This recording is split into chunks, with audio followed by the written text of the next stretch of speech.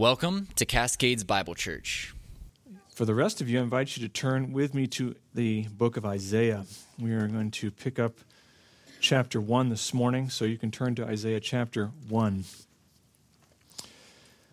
I want to begin this morning with I guess what you call a parable. There was a father who had a son. The father was wealthy. He had given his son every opportunity to succeed, showering him with countless gifts, privileges as he grew up under his roof. And that little boy, when he grew up, became a young man, he ended up being consumed by his own desires and turned his back on his father's instruction. And one day, the father sent a messenger to his son with a handwritten letter. And the messenger arrived at his son's door, read him the note, and this note reminded the son of all that his father had taught him, all the ways that he had rejected him. It pointed out the consequences that would surely follow as a result of that rejection, and even detailed a way back. It was as if the young man had been handed a mirror that reflected his true self, and in this mirror he saw his broken relationship, he saw his wasted talent, his vain life, kind of all summarized in these short words. And at first the son was shaken. He was taken aback, but he soon became angry, became obstinate, and turned away from the messenger, ripped up the letter, and continued down the same path that he had chosen. He continued to squander his talent. He continued to hurt those who loved him. He continued to live a life of worthless pursuits. And the father watched from afar as his son refused to heed his message. He mourned for his son and the life that he was squandering. And in the end, the father's hope for his son was not realized, and this young man continued down a path that led to destruction. This, of course, is a parable about the book of Isaiah. That's what this book summarizes. The father in this story, of course, is God. The wayward son is Judah, the divided kingdom of Judah and Jerusalem. And the letter, the father's messenger, and the father's messenger, the letter and the father's messenger are God's prophetic word delivered by the mouth of the prophet Isaiah to this sinning nation. Remember, we said a couple of weeks ago when we began this, when we did an overview of this book, that the prophets aren't just those who speak about future realities, though they certainly will do that. And we'll see that Isaiah do that in this book. But they're also covenant enforcement mediators, which I think is a term that Gordon Fee coined, and I think it's a fitting term. God's prophets didn't simply reveal previously unknown facts about future events, but they applied the revelation that God had already given in His Word with divinely granted insight to that particular generation in which they ministered. And that is why we see Isaiah begin as he does in chapter 1 in verse 1. It says, the vision of Isaiah, the son of Amos, concerning Judah and Jerusalem, which he saw during the reigns of Uzziah, Jotham, Ahaz, Hezekiah, kings of Judah. Or again in chapter 2, verse 1, he says, the word which Isaiah, the son of Amos, saw, same idea of vision, seeing, saw concerning Judah and Jerusalem. In other words, that term, vision, is loaded with this reality that God has given Isaiah divinely granted insight into the situation in which Isaiah is ministering. The prophets are preachers of God's covenant with His chosen people in terms, including its terms, its blessings, its cursings. Like all of that is included. And they are also God's mediators, the go-between, summoning them, the people, to hear, to repent, and to renew their commitment to the Lord by faith on account of His redeeming love. That's what the prophets are doing. And the book of Isaiah is God's letter to His beloved Son, showing Him all the ways that He had rejected Him. It showed Judah all the ways that they had squandered their spiritual privileges. It showed them all the ways they had failed to live up to their calling. And like a mirror, Isaiah's words, as we read them, as we study them, as we work through it, they're going to force God's people to stare into the face of what they had become. And it's going to make it clear to them, like a mirror, whom they belong to, and even as they think about what they have wandered away from, he will give them a path back if they will take it. And even though they have wandered into the wilderness of sin, we'll see in this book, their Heavenly Father has made a path back to covenant faithfulness. He has made a way back to blessing and establishment in the land, and that path was one of true repentance and faith. The choice that Isaiah presents to us as we go through this book is one of entrusting ourselves to divine promises on the one hand, or trusting in human intuition on the other. Those are the only two options that are laid out. And the promises of God are either true and reliable and a solid foundation, a rock upon which we can build our lives, or they're not. That's the choice that he leaves God's people with as we study this book. And these opening 5 chapters that we're going to cover this morning are like a preface to this book. That's how I would encourage you to think about them, like a preface. A preface in a book is a short introduction from the author. It's meant to help us understand why they wrote the book. It helps us understand why what they want us to know even before they get into the meat of it. It also, a preface in a book will typically give the readers additional context, maybe a little background. It'll help the author communicate to his reader the perspective on the work that they're about to consume. And Isaiah's call to ministry in chapter 6, and everything that follows after that, those details, that is like chapter 1 and following of the body of the book. But chapters 1 to 5 are like a preface. But why Isaiah even needed to write chapter 6 and following, and what the situation is on the ground as he begins, none of that is entirely clear if you start in chapter 6.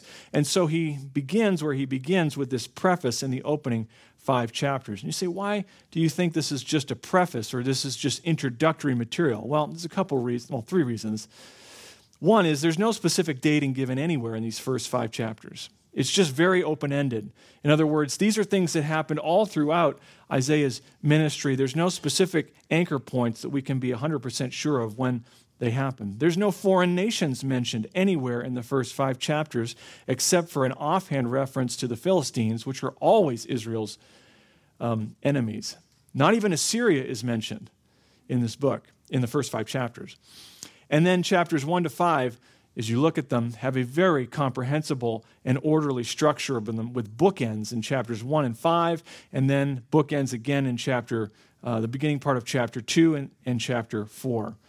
So there's a clear, discernible order and structure as well. So for all those reasons, I think it makes sense to think of these first 5 books as a preface to the heart of the book, which will begin in chapter 6. And what he's doing here is giving us, as the reader, general truths that tee up all the material that he's going to unpack in chapter 6 to 66. And what Isaiah accuses Judah of and substantiates in this preface is this. He says, you, Judah, are not what God intended you to be. That is the heart of these 5 chapters. You, Judah, are not what God intended you to be, because God chose them to be a billboard to the nations for his glory. Just think back to the book of Exodus. Israel was to be a springboard through whom the true knowledge of God and his saving purposes would be like a beachhead disseminated throughout the whole world to the nations. And he says this in Exodus 19. He says, you yourselves have seen what I did to the Egyptians, this is God speaking, and how I bore you on eagle's wings and brought you to myself. Now then, if you will indeed obey my voice and keep my covenant, then you shall be my own possession among all the peoples, for all the earth is mine, and you shall be to me a kingdom of priests and a holy nation. God's covenant with Israel under Moses was for them to be a kingdom of priests and a holy nation, through whom the true knowledge of God would disseminate to the whole world. This is what God intended them to be. But rather than showcase to the world how holy God is and how wise he is and just and gracious and merciful and trustworthy and fill in all the adjectives, instead of communicating that, they showed the world how unholy, how foolish, how unrighteous and merciless they were by their shameless imitation of the godless nations that surrounded them, and sometimes even outstripping those pagan nations in their wickedness. And after literally centuries of unfaithfulness and idolatry and rebellious leadership, God's mighty prophet Isaiah is going to be commissioned to confront them and to call them back to God's standard before his purifying judgment washes over them like a tsunami wave. So the way we need to think about these chapters, because this is kind of different for how we typically have studied a New Testament passage. We're covering large chunks. The way to think about chapters 1 to 5, we can break it down into 3 bite-sized portions. First, in chapter 1, verses 1 to 31, so all of chapter 1, we'll put that under the heading of Judah's comprehensive failure. Judah's comprehensive failure. Secondly, in chapter 2, verse 1, all the way to chapter 4, verse 6, so chapters 2, 3, and 4, we're going to see God's purposes consummated, brought to their appointed end. God's purposes consummated. And then in chapter 5, we will see God's grace consumed. So Judah's failure, which is comprehensive, God's purposes consummated, and thirdly, God's grace consumed. But all of it, each section, each of these bite-sized portions is underscoring that Judah is not what God created them to be. And this is what we need to know as we begin our study of this book. So I want to begin in chapter 1 and verse 2, where we see Judah's failure, which is comprehensive. It's a comprehensive failure. Isaiah sets the stage for his ministry by making clear that his people are not what God meant for them to be, no matter how you slice it. They do not measure up. They are not what God meant for them to be nationally.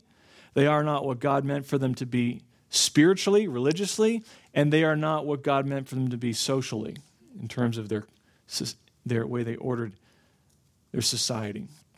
And Isaiah is he's like the state prosecutor here in chapter 1, making the Lord's case against his people.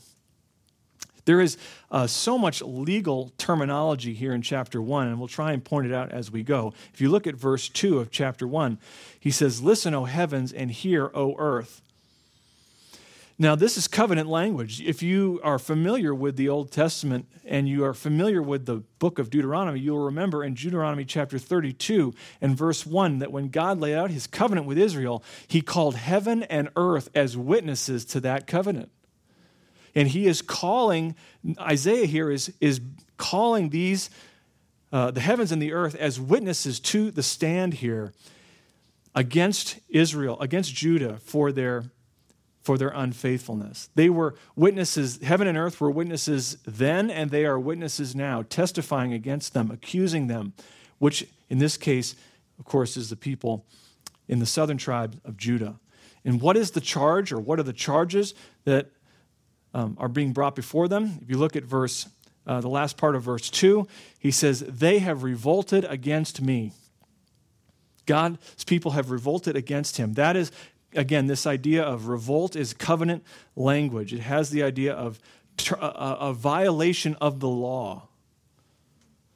And their violation of God's law is not a one-off thing or a two-time thing. It's a wholesale departure from the law. If you look at verse 3, he says, "An ox knows its master, and a donkey its master's manger, but Israel does not know. My people do not understand. Alas, sinful nation, people weighed down with iniquity, offspring of evildoers, sons who act corruptly. They have abandoned the Lord. They have despised the Holy One of Israel. They have turned away from him." As the charges are being read here in these opening verses, God makes clear that his people have fallen below the threshold, not of other people, they've fallen behind the threshold of animals. Do you understand what he's saying? Even farm animals, he said, know their masters, who their masters are and where their food comes from, but not Judah. That's how ignorant they have become of God's word. And that ignorance has corrupted, that failure has taken over Israel and nationally. You see that in verses 5 to 9. He says, where will you be stricken again? And as you continue in your rebellion, the whole head is sick, the whole heart is faint. From the sole of the foot even to the head, there is nothing sound in it, only bruises, welts, raw wounds, not pressed out or bandaged, nor softened with oil. Your land is desolate, your cities are burned with fire, your fields, strangers are devouring them in your presence. It is a desolation as overthrown by strangers. The daughter of Zion is like a shelter in a vineyard, like a watchman's hut in a cucumber field, like a besieged city. Isaiah doesn't tell us exactly what time in Judah's history this is referring to, but it could be anywhere between 735 BC when Damascus and the northern tribes allied themselves and came against Israel, against Judah. We see that in 2 Kings 15, or all the way up to Assyria in 700 BC. We see details of that laid out in 2 Chronicles chapter 32. It doesn't really matter, though, what he's talking about here. The specific date isn't what's important. The point is the nation that was previously prosperous and thriving and secure was now devastated. It was a shell of its former self. They were threatened on every side. That's what that picture is in verse 8, like a watchman's hut in a cucumber field. That's a temporary shelter. That's not the place you live. And Proverbs 14 and verse 34 reminds us that righteousness exalts a nation, but it's clear that Judah was a failure. They were an utter failure. And God wants them to know that he is the one who stands behind their situation. Look at verse 9. He says, unless the Lord of hosts had left us a few survivors, we would be like Sodom and we would be like Gomorrah. Even in the midst of a wholesale mugging sanctioned by the Lord's sovereign hand, we see even in verse 9 whispers of mercy and grace. Do you see it there in verse 9? The same Lord of hosts who judges is the same Lord who preserves a remnant. And that is the picture. He says, unless the Lord of armies, the Lord with every every power and potentiality, unless that Lord had given us a remnant, a few survivors, he says we would have been wiped off the face of the earth like Sodom and Gomorrah. So the point he's making here in verses 2 to 9 is that they are a total failure nationally. But they're also a comprehensive failure religiously. Look at verse 11. But what are your multiplied sacrifices to me, says the Lord? I've had enough of burnt offerings of rams and the fat of fed cattle. I take no pleasure in the blood of bulls, lambs, or goats. When you come to appear before me, who requires of you this trampling of my courts? Bring your worthless offerings no longer. Incense is an abomination to me. That's the language of how God views pagan worship, calling it an abomination. New moons and Sabbaths and calling of assemblies. He says, I cannot endure iniquity in the solemn assembly. I hate your new moon festivals and your appointed feasts. They have become a burden to me. I am weary of bearing them. So when you spread out your hands in prayer, I will hide my eyes from you. Yes, even though you multiply prayers, I will not listen. Your hands are covered with blood. These people are still following the law in terms of the prescriptions, offering the sacrifices, observing the various feasts and festivals on their appointed ages. In other words, they are going through the motions with their heart, but their heart of hearts have no interest in living righteously. That's what he's pointing out here in these verses. And that's why he says in verse 16, wash yourselves, make yourselves clean, remove the evil of your deeds from my sight, cease to do evil, learn to do good, seek justice, reprove the ruthless, defend the orphan, plead for the widow. This is a good reminder for us. The mark of the one who truly fears God, the one who truly walks by faith, is not the one who puts on the greatest show on Sunday mornings. It is the one who lives righteously. It is the one who puts sin to death by the Spirit. It is the one who stands courageously for truth and justice, showing no partiality. And it is the one who comes to the aid of the weak and the oppressed. And the people of Judah were like Pharisees, really. This is kind of the indictment. They are like whitewashed tombs. On the outside, they appear beautiful, as Jesus said, but inside they're full of dead men's bones and uncleanness. This is the picture of Judah. But even in the midst of their religious failure, again, in all their religious hypocrisy and sinful corruption, God extends a word of hope and a word of forgiveness in verses 18 to 20. He says, "Come now, let us reason together, says the Lord. Though your sins are as scarlet, they will be as white as snow. Though they are red like crimson, they will be like wool. If you consent and obey, you will eat the best of the land. But if you refuse and rebel, you will be devoured by the sword. Truly, the mouth of the Lord has spoken." These are verses that are somewhat familiar to us. To reason, as he says there, let us reason together. That doesn't mean to enter into a discussion. It's not a back and forth conversation. We can't read our understanding of that term into the original language. This is legal language. Again, just building off of what this courtroom scene in chapter 1. God's saying, let's take this before the court. Here's my offer. And the offer is, though your sins are as scarlet, they will be made white as snow. Though they are red like crimson, they will be like wool. If you consent and obey and turn back.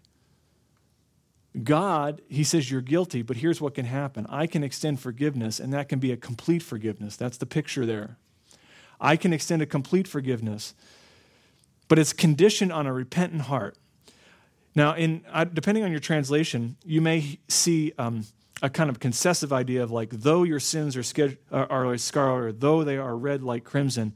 But really, it's the same word. It's if. If your sins are as scarlet, they will be made as white as snow. If they are red like crimson, they will be like wool. And then he continues on. If you consent and obey, you will eat the best of the land. And if you refuse and rebel, you will be devoured. There's a parallelism there that we miss in the English translation.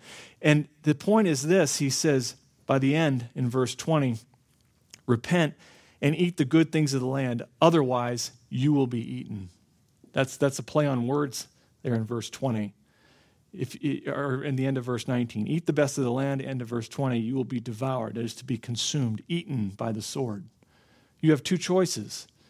You can repent and you can experience God's blessing, or you can harden your hearts and you will be consumed.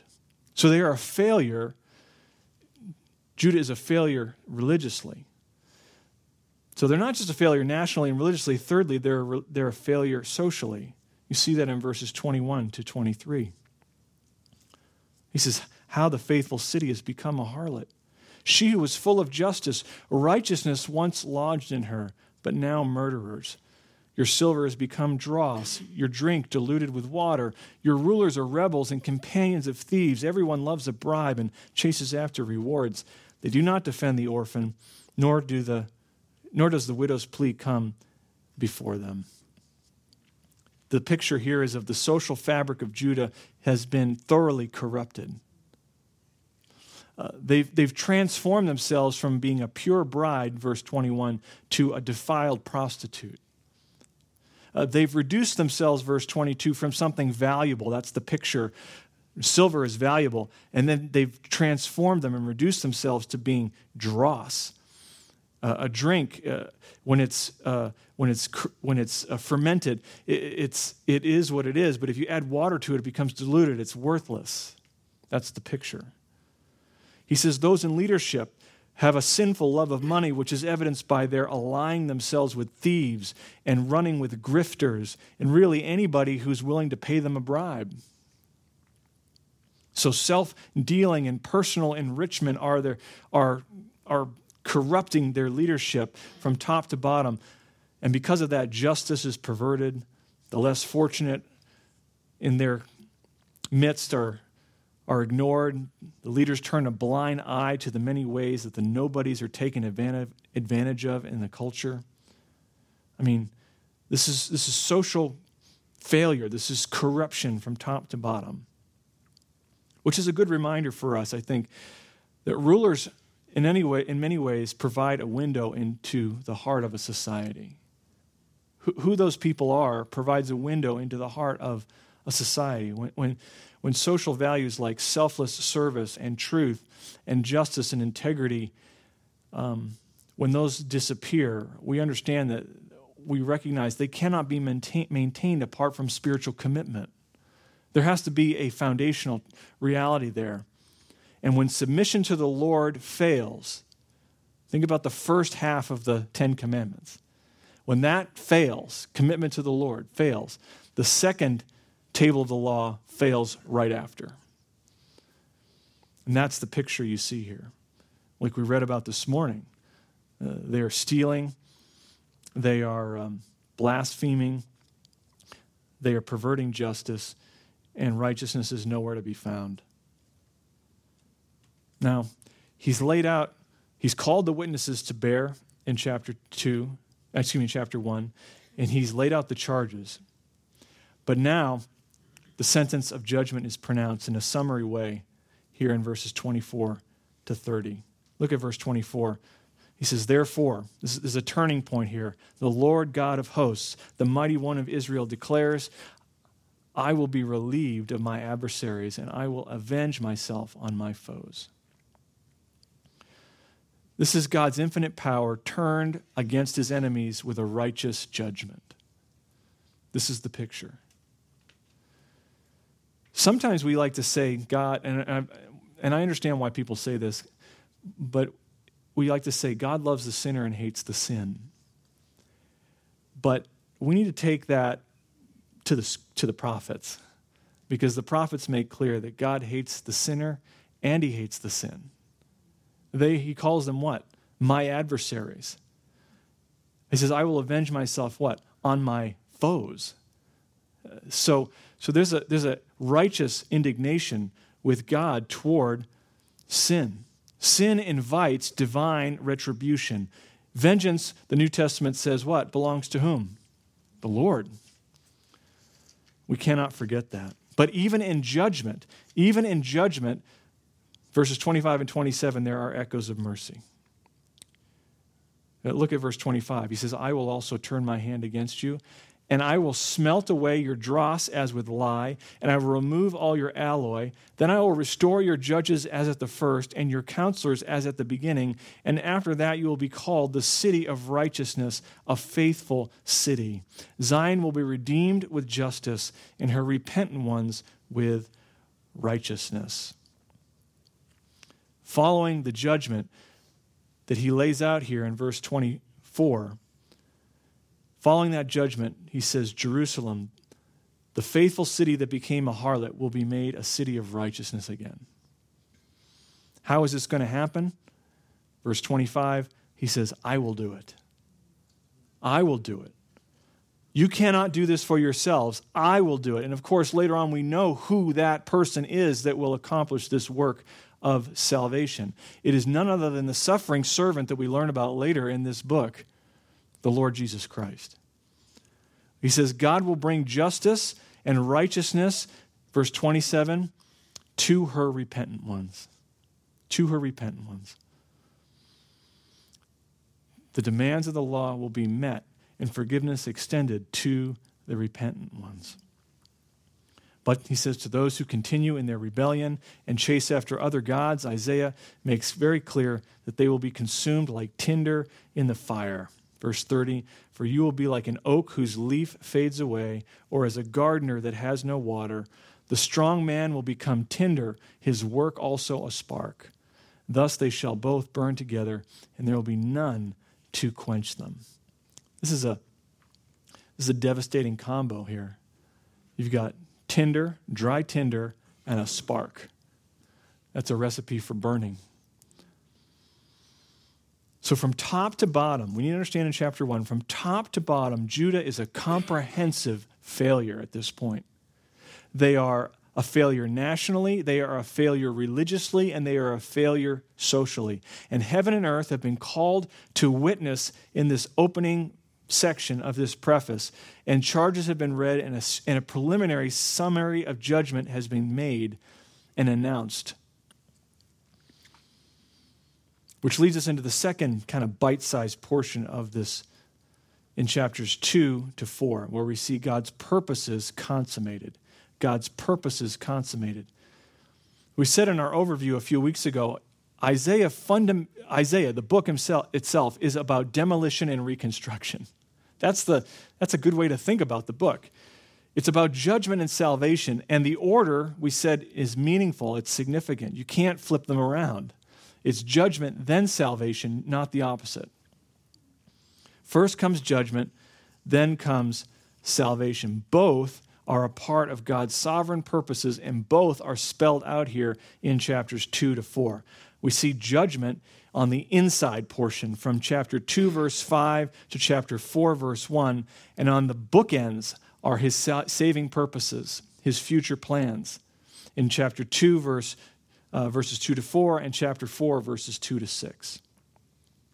We want to consider God's purposes, sovereign purposes consummated in judgment first, and then we'll look at salvation. God's purposes are consummated in judgment, beginning in chapter 2, verse 5. You might be asking yourself already, or if not now, at some point down the road, you might ask yourself, what is he trying to accomplish by this relentless confrontation?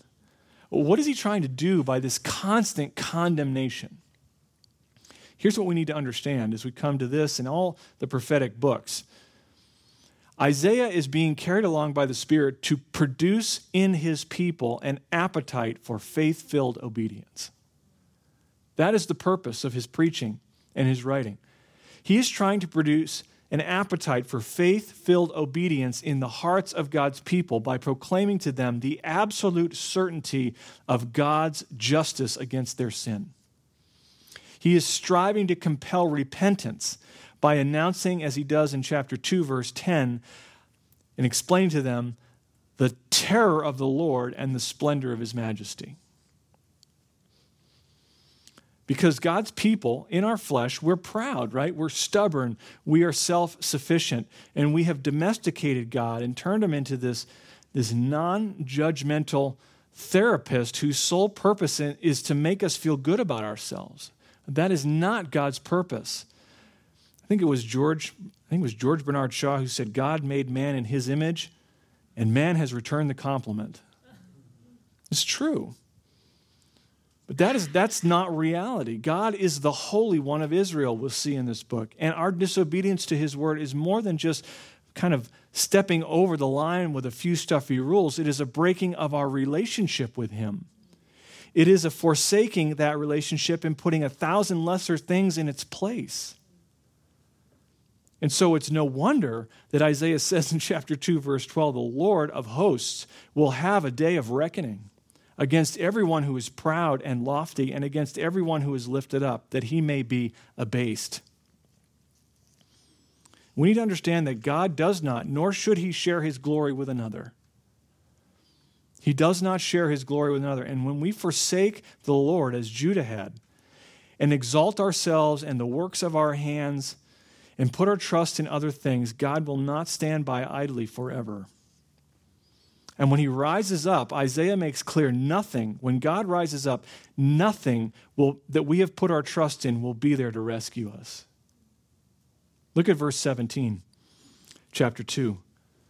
The pride of man will be humbled. The loftiness of men will be abased, and the Lord alone will be exalted in that day.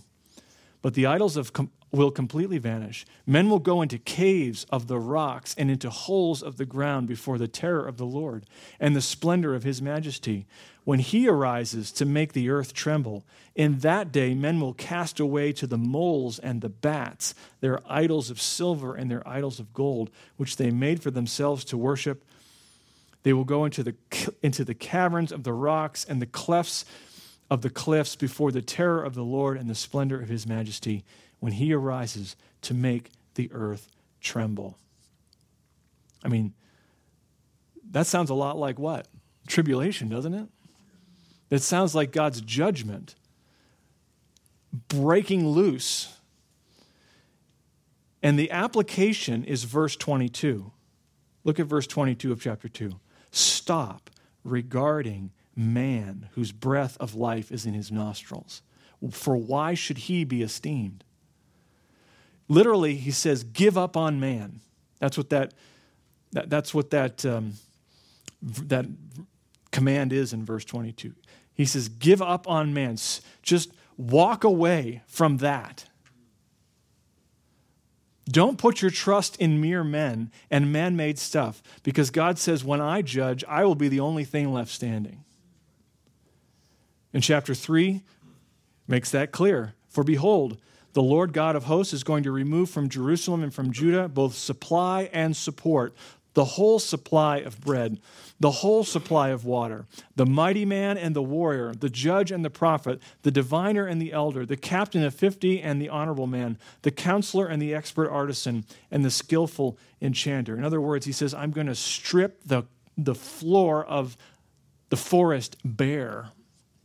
There will be nothing left. And as God judges Judah and Jerusalem, the foundations of society are going to give way. And verse 4 says, and I will then take those things away, and I will make mere lads their princes. And the capricious children will rule over them. And the people will be oppressed, and each one by another, and each by his neighbor. The youth will storm against the elder, the inferior against the honorable. When a man lays hold of his brother in his father's house, saying, you have a cloak, you shall be our ruler. And these ruins will be under your charge. In verse 7, that man will protest, saying, I will not be your healer, for in my house there is neither bread nor cloak. You should not appoint me ruler of the people. In other words, that man is saying, this is a lost cause. I want no part of it. I don't want any responsibility over this people. And why would God do this? Verse 8, chapter 3, for Jerusalem has stumbled and Judah has fallen because their speech and their actions are against the Lord, to rebel against his glorious presence. The expression of their faces bear witness against them, and they display their sin like Sodom. They do not even conceal it. Woe to them, for they have brought evil on themselves. In other words, judgment is coming because they are flaunting their sin and their rebellion against the Lord. Sins of speech, which we don't think are that bad, do we? And sins of behavior, of conduct. This is high-handed sin in verse 9. It is boasting in their wickedness, shamelessly boasting in their wickedness. And they are also, along with their sins of speech and their wicked conduct, he says they are devouring the weak and the vulnerable. Look at verse 14. The Lord enters into judgment with the elders and princes. It is you who have devoured the vineyard, which is a metaphor to speak of the people. The plunder of the poor is in your houses. What do you mean by crushing my people and grinding the face of the poor, declares the Lord God of armies, Lord God of hosts. In other words, there is this wholesale departure and corruption and wickedness in there. To plunder has the idea of take forcibly, is to exploit and just take by force that which belongs to the weak and the vulnerable. But it's not just men who flaunt their sin and enrich themselves at the expense of the vulnerable. The women are doing that in Judah as well. And he addresses them specifically in verses 16 to verse 26. God has a word of condemnation for them as well. And he says in here, if you look at those verses, if you've read them, I encourage you to read through these chapters before we come together on Sundays. He explains all the things that they wore, the dangling earrings and the bracelets and the veils and the headdresses and the tunics. And it's just kind of ostentatious wealth. He says all that's going to be stripped away. And in its place, he says, instead of a belt, a rope. Instead of well-set hair, a plucked-out scalp. Instead of fine clothes, sackcloth. Instead of beauty, he says branding. This is the captivity. This is them being led away like slaves. In other words, what they are exulting in they'll be brought to shame. This is the picture. God's purpose is consummated in judgment. This is what it'll look like. But all God's impulses are not judgment. They are not all humiliation. The judgment and the humiliation are meant to purify and ultimately to accomplish God's saving purposes. And we cannot miss that. The conviction of sin that Isaiah's oracles of judgment are meant to provoke are designed to move his hearers to throw themselves on God's mercy before it's too late. He wants them to look to the grace of God so that God would accomplish the salvation that he has promised to his people. And we get a short preview of that in the beginning of part of chapter 2 and the beginning part of chapter 4. Look at chapter 2, verse 2. Now it will come about that in the last days the mountain of the Lord, the house of the Lord, will be established as the chief of the mountains and be raised above the hills, and all the nations will stream into it. And many peoples will come and say, "Come, let us go up to the mountain of the Lord, to the house of the God of Jacob, that he may teach us concerning his ways, that we may walk in his paths. For the law will go forth from Zion, and the word of the Lord from Jerusalem. And he will judge between the nations, and he will render decisions for many peoples, and they will hammer their swords into plowshares, their spears into pruning hooks. Nation will not lift up sword against nation, and never again will they learn war." You said, "I've seen that before." Where have I seen that? Micah. It's almost a verbatim, word for word, Micah chapter 4, verses 1 to 3. Most likely, Isaiah wrote what he wrote, and Micah included that. But no one can't be dogmatic as to who may be borrowed from whom. But the picture here is one of Jerusalem exalted as the capital of the globe. All the nations stream into it and learn God's law. The picture here in verses 2 to 4 is one in which the whole earth is like Eden. This is the kingdom fallen, suddenly restored to its original glory. And the Prince of Peace will reign, and the righteousness will fill the whole earth. Look at chapter 4 and verse 3. It will come about that he who is left in Zion remains in Jerusalem will be called holy, everyone who is recorded for life in Jerusalem. This is such a stark contrast to what Judah was. It will be holiness across the board in every corner, every nook and cranny. When will this happen? Verse 4, when the Lord has washed away the filth of the daughters of Zion and purged the bloodshed of Jerusalem from her midst by the spirit of judgment and the spirit of burning. And then he says, then the Lord will create over the whole area of Mount Zion and over her assemblies a cloud by day, even smoke, and the brightness of a flaming fire by night. For over all the glory will be a canopy, and there will be a shelter to give shade from the heat by day, and a refuge and protection from the storm in the rain. The imagery here is rich.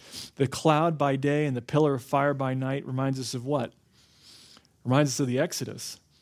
Reminds us of God's care for his people in the wilderness. The picture is one of protection. It is one of safety. It is one of communion. In other words, when God brings salvation to his people, it will be a new Exodus experience and a renewed heaven and a renewed earth. And it's worth noting in verse 5 that it says the Lord will create over the whole area of Mount Zion this cloud and so forth. That verb to create in verse 5 is a word reserved in the scriptures for God when God is the subject. God is the one who creates. Genesis 1 verse 1, in the beginning God created the heavens and the earth. And what we see in Isaiah here is that God is the one who recreates the new heavens and the new earth. His words here are very, very specific, and they are meant to draw our gaze back to recognize that this is God's work. This is the salvation that God will accomplish by his grace. Which leads us to the third bite-sized portion, which is chapter 5. we see God's grace consumed, used up, exhausted. Isaiah ends this preface, these opening chapters, that kind of set up the main body of the book. He actually ends them with a parable in verses 1 to 7. We saw back in chapter 1 God's grace toward the undeserving as Isaiah spoke about how the Lord was going to restore them. The Lord was going to make them whole. We saw in chapters 2 and 4, again, we see where sin abounds, Isaiah wants us to understand that grace abounds all the more. So what does it look like when God's grace is exhausted? What does it look like when God's grace is consumed?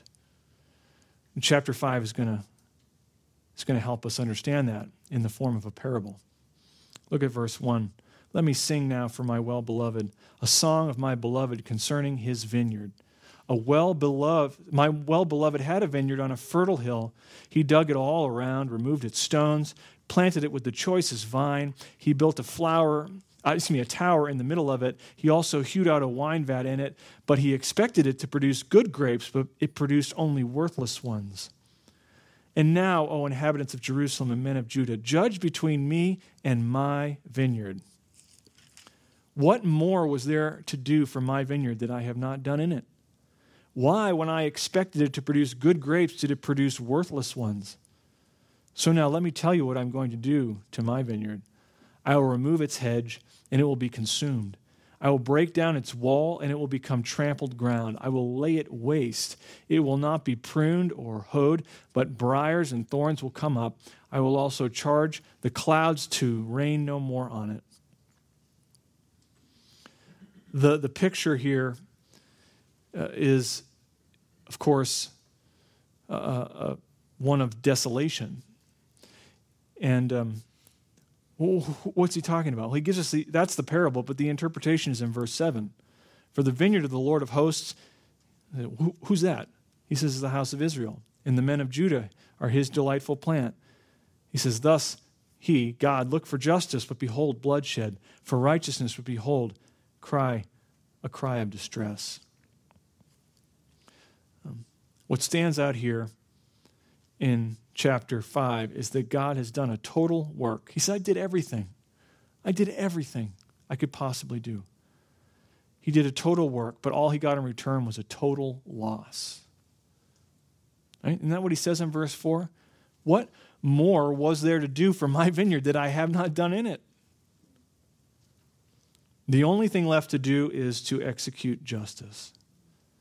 And what he does then in verses 8 to 23 is to explain what this justice is going to look like through oracles of judgment, 6 of them. And it's not just what is coming, but he indicts them again for and this is not an unjust judgment. And he lays out all their, again, rebellion. In verses 8 to 11, he talks about how they have been consumed with insatiable greed. In verses 12 to 17, he lays out their disregard for God's word and his works. In verses 18 and 19, he points out their defiance against the Lord. In verse 20, their upside-down morality. Good is called evil, evil is called good. In verse 21, he points out their pride. They're wise in their own eyes and clever in their own sight. In verses 22 and 23, again, he comes back to this issue of denying justice to those who are needy. So, how will God execute his judgment? How will God execute this justice that he has promised by way of parable and by indictment? Well, we get that answer in verses 24 to 30. He says, I'm going to bring a foreign nation, and they're going to consume you and take you out of the land. Look at verse 26. He will also lift up a standard to the distant nation and will whistle for it from the ends of the earth. And behold, it will come with speed, swiftly. No one in it is weary or stumbles, none slumbers or sleeps, nor is the belt at its waist undone, nor its sandal strap broken. In other words, nothing's out of place. This is an army that is finely tuned. There's not a slip up, nothing. It is almost beyond belief that this could happen. And he says, its arrows are sharp, all its bows are bent. The hoofs of its horses seem like flint, and its chariot wheels like the whirlwind. Back then, they didn't shoe horses. They just had the normal kind of cuticle nail thing. So horses were limited when they ran across rough terrain. It could damage their hoofs, right? He says their hoofs are like flint. They don't even, they're not affected at all. And its chariot wheels are like a whirlwind. It is like, its roaring is like a lioness, and its roars like young lions. It growls as it seizes the prey and carries it off with no one to deliver it, and it will growl over it in that day like the roaring of the sea. This, of course, is alluding to what Assyria would do. He doesn't name them here, but they're in view. He says they're going to come swiftly, they're going to come powerfully. The image of verse 27 is one of just effective, inexpressible disaster is coming their way. It's about to crash down over Judah. And so it's absolutely no surprise that chapter 5 ends the way it does, with Judah being carried off by a wild animal.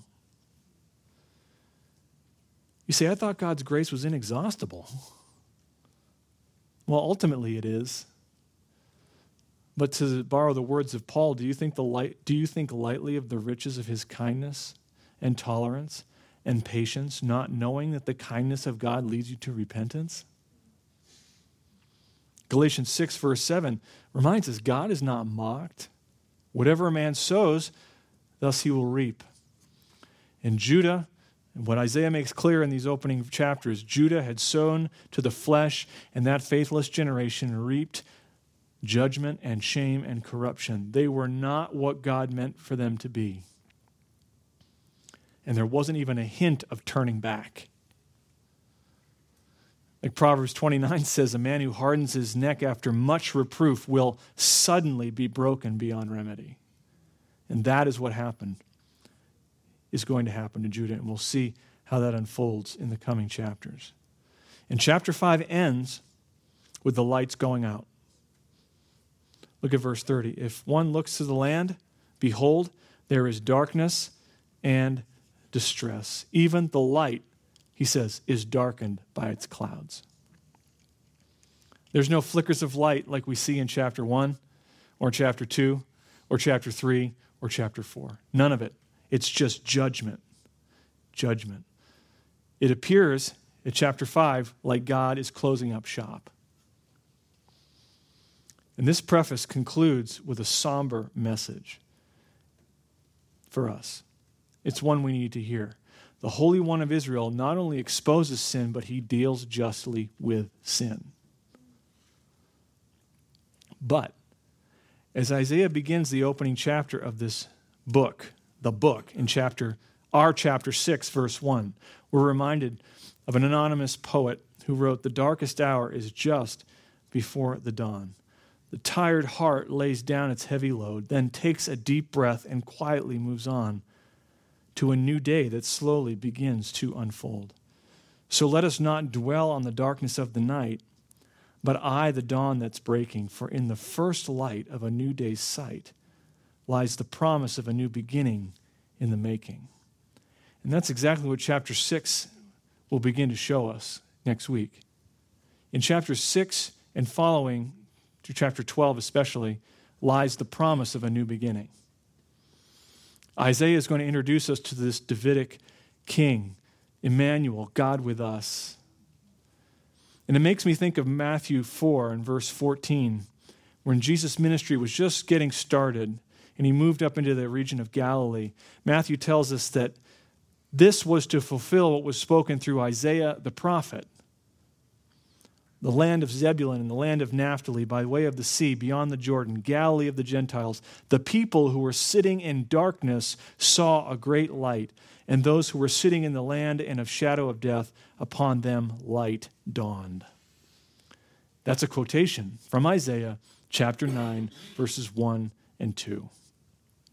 And we, as God's new covenant people, need not dwell in the darkness of night, but we look to the dawn that is breaking. And that is the point. Our primary contribution as believers in this world ought to be our holiness. That is our contribution. As Jesus said, you are the light of the world. A city set on a hill cannot be hidden, nor does anyone light a lamp and put it under a basket, but on the lampstand, and it gives light to all who are in the house. He says, let your light shine before men in such a way that they may see your good works and glorify your Father who is in heaven. And so I think as we read these chapters and we see God's hatred of sin, his righteous judgment,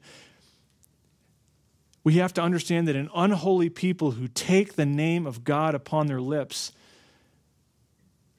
if they do that and they are not what God meant for them to be, he will extinguish that lamp. And the question that God asks in Isaiah chapter 5 and verse 4 is a fitting one. What more was there for me to do for my vineyard than I have not done in it? And we, on this side of the cross, understand that answer that question is even greater than what they understood. God has sent his only Son to live and to die and to rise again in our place.